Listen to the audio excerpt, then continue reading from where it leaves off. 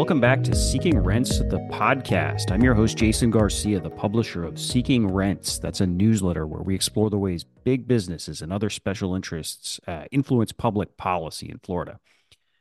This is going to be an update from day 23 of the Florida Legislature's 60-day legislative session. We're at the point of session now where lawmakers in both the State House and Senate are starting to roll out their state budgets for the year.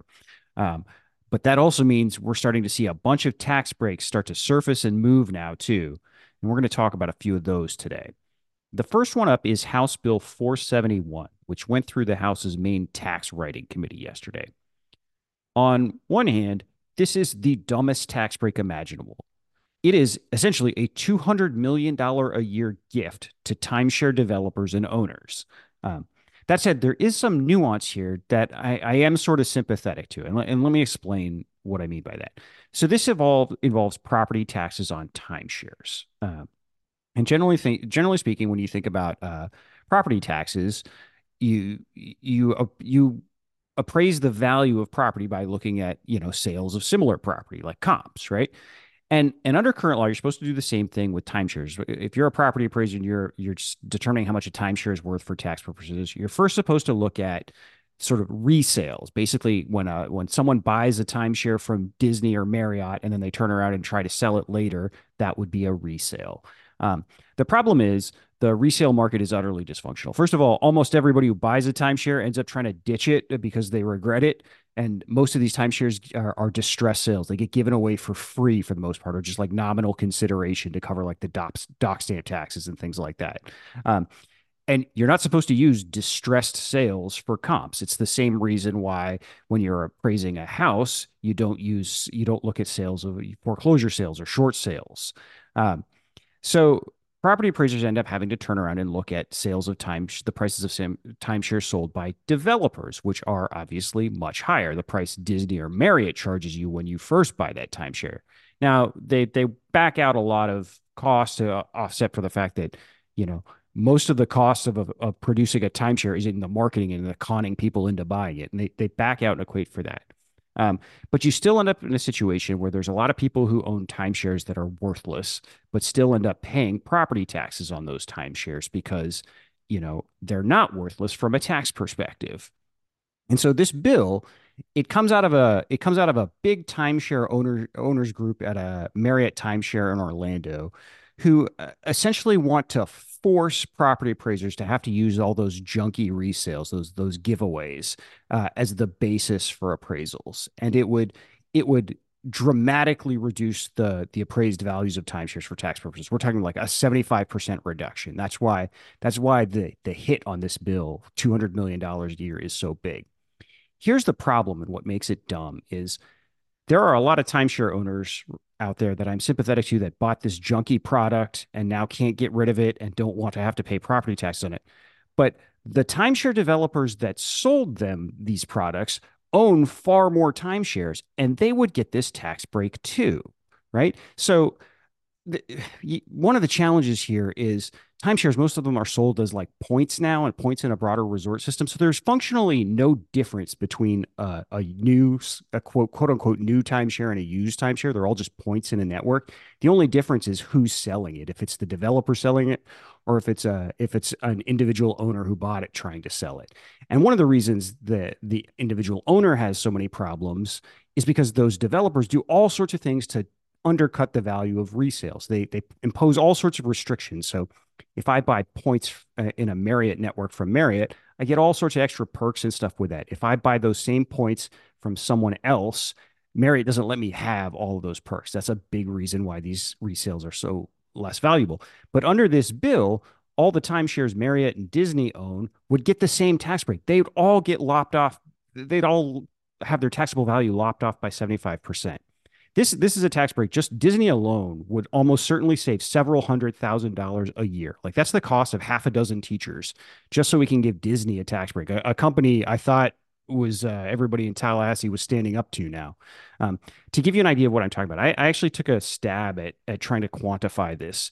Disney, when I looked at this last year, Disney is selling timeshares in the Grand Floridian Resort Spa, and it currently owned, at the time I looked at this, just about 50% of the units in that timeshare already. So you're going to have a bunch of individual owners that own like tiny little pieces of this, but Disney itself owns half, and all of those timeshares are going to get their taxable values cut.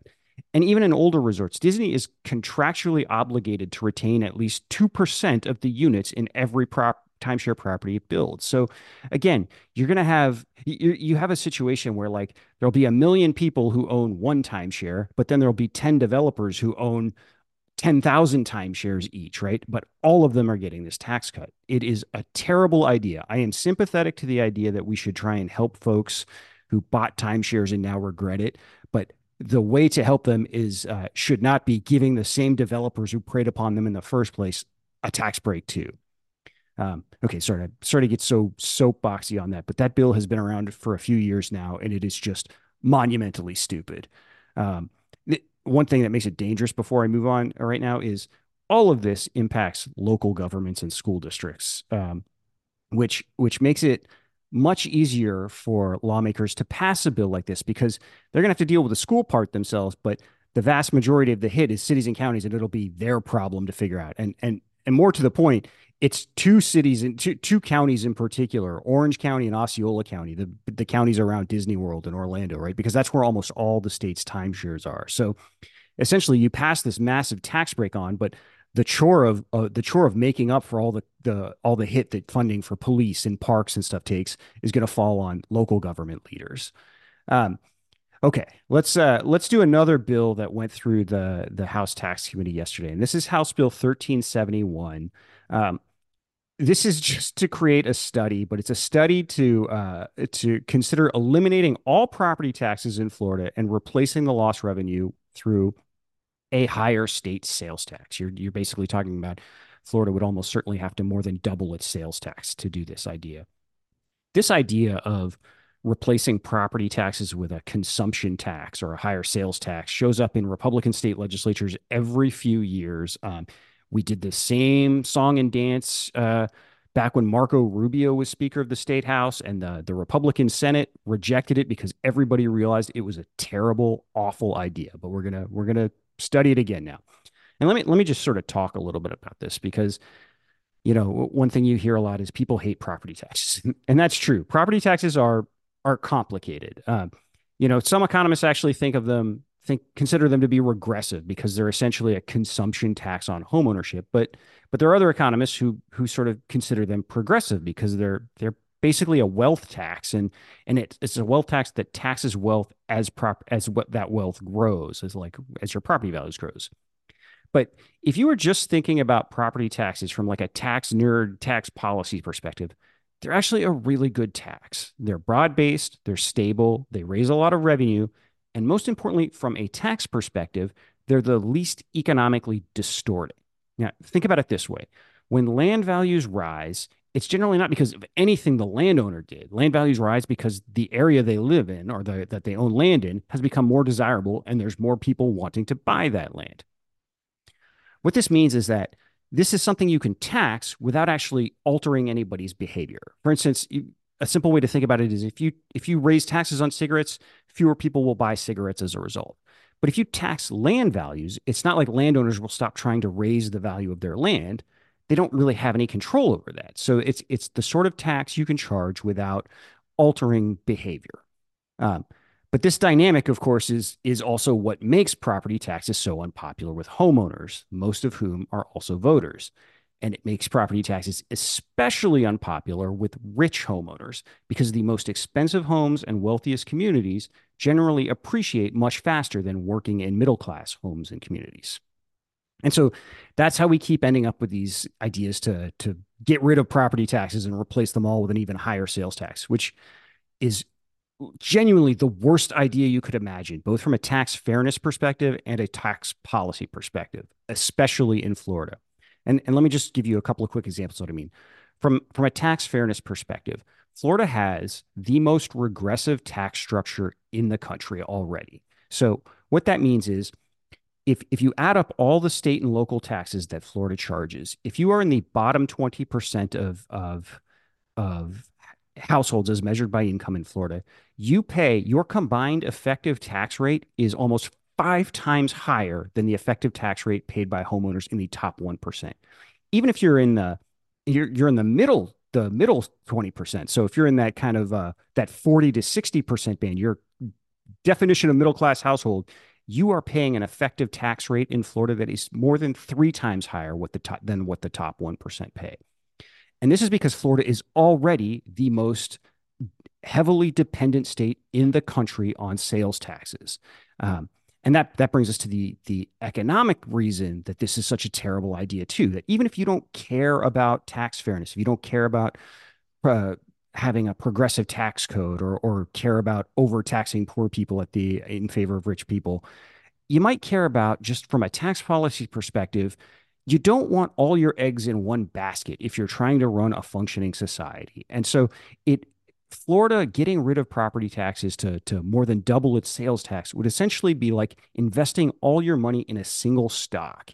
And it's especially bad because sales taxes are notoriously volatile. Like they are the tax revenue that drops the most in downturns because people stop spending or they cut their spending way back. This is why Florida took such a big hit during the 2008 housing collapse.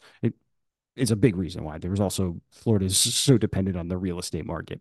Um, it's actually somewhat ironic in this idea because if you were a real fiscal conservative, you'd probably love property taxes. Even Milton Friedman, the famously conservative economist, called property taxes the least bad tax.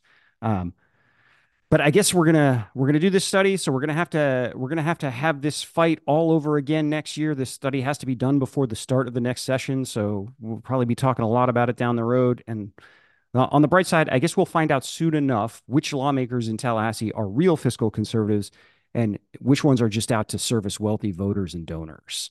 Um, you know, of course, intellectual consistency is not something the Florida legislature often concerns itself with, and I'm going to end with just giving you one more example of that from yesterday. This same House Tax Committee also passed House Bill 609 yesterday. This is a bill that would impose a bunch of restrictions on cities and counties and their ability to tax businesses through what is known as the local business tax. It would make it essentially much harder for them to raise revenue from local business taxes. When some opponents kind of pushed back on this, that this was going to make it a lot harder to find money for things like police, parks, and trash collection, services we all need. The sponsor of this bill pointed out that, hey, well, you know what? They can always raise property taxes then. And just a few hours later, a different House committee passed another bill, House Bill 1195. And what would that bill do? Make it harder for cities and counties to raise revenue from property taxes too. So yeah, again, intellectual consistency, not a thing the legislature worries about too often. So, okay, that's going to do it for today. We'll be back again soon. In the meantime, if you haven't already, please consider signing up for the newsletter. Easiest way to find us is seekingrentsfl.com. Subscriptions are free. None of the stories are behind a paywall, but there's an option to voluntarily pay for a subscription if you can afford one. Thanks for listening, everybody. We'll talk to you again very soon.